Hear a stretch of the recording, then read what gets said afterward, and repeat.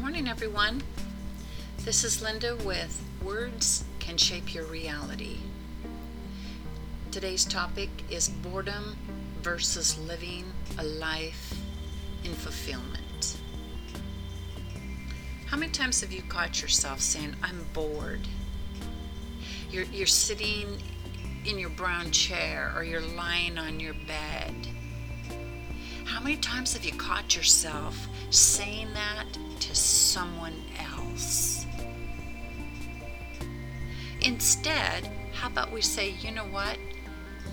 I'm going to get up and I'm going to do something about it. I don't choose to be bored. If I'm bored, that's me not living life. That's me not fulfilling happiness. So let's get on the phone. Let's make some arrangements with friends, maybe with family, maybe go meet up for a cup of coffee.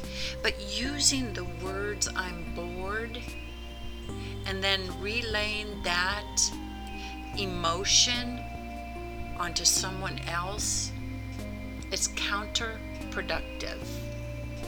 I don't know how many times I've done my dating coach, and guys will tell me I'm bored, and I said, what do you want me to do about it?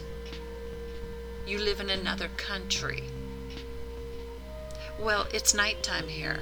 Then if you're bored, why don't you turn your phone off, stop talking to me, and go to sleep and give your body some much needed rest. But don't get on the phone and project that attitude onto someone else. Get up, go meet a friend at midnight. Maybe he's bored too. But I'm not going to be the person who's going to fill your void. See where I'm going with this? When a person says I'm bored, that means you are not doing enough to make life fulfilling for you. You want someone else to fill that void for you. When are you going to take ownership of yourself? When you say, I'm not going to be bored anymore. I'm going to do something about it. I'm going to get up and I'm going to go live life. I'm going to make sure every moment that I am doing something that grows my life, grows me internally. Maybe it grows and helps someone else heal. Just a thought. These are just short 2 to 3 minute clips to give you some perspective and give you some insight and positivity.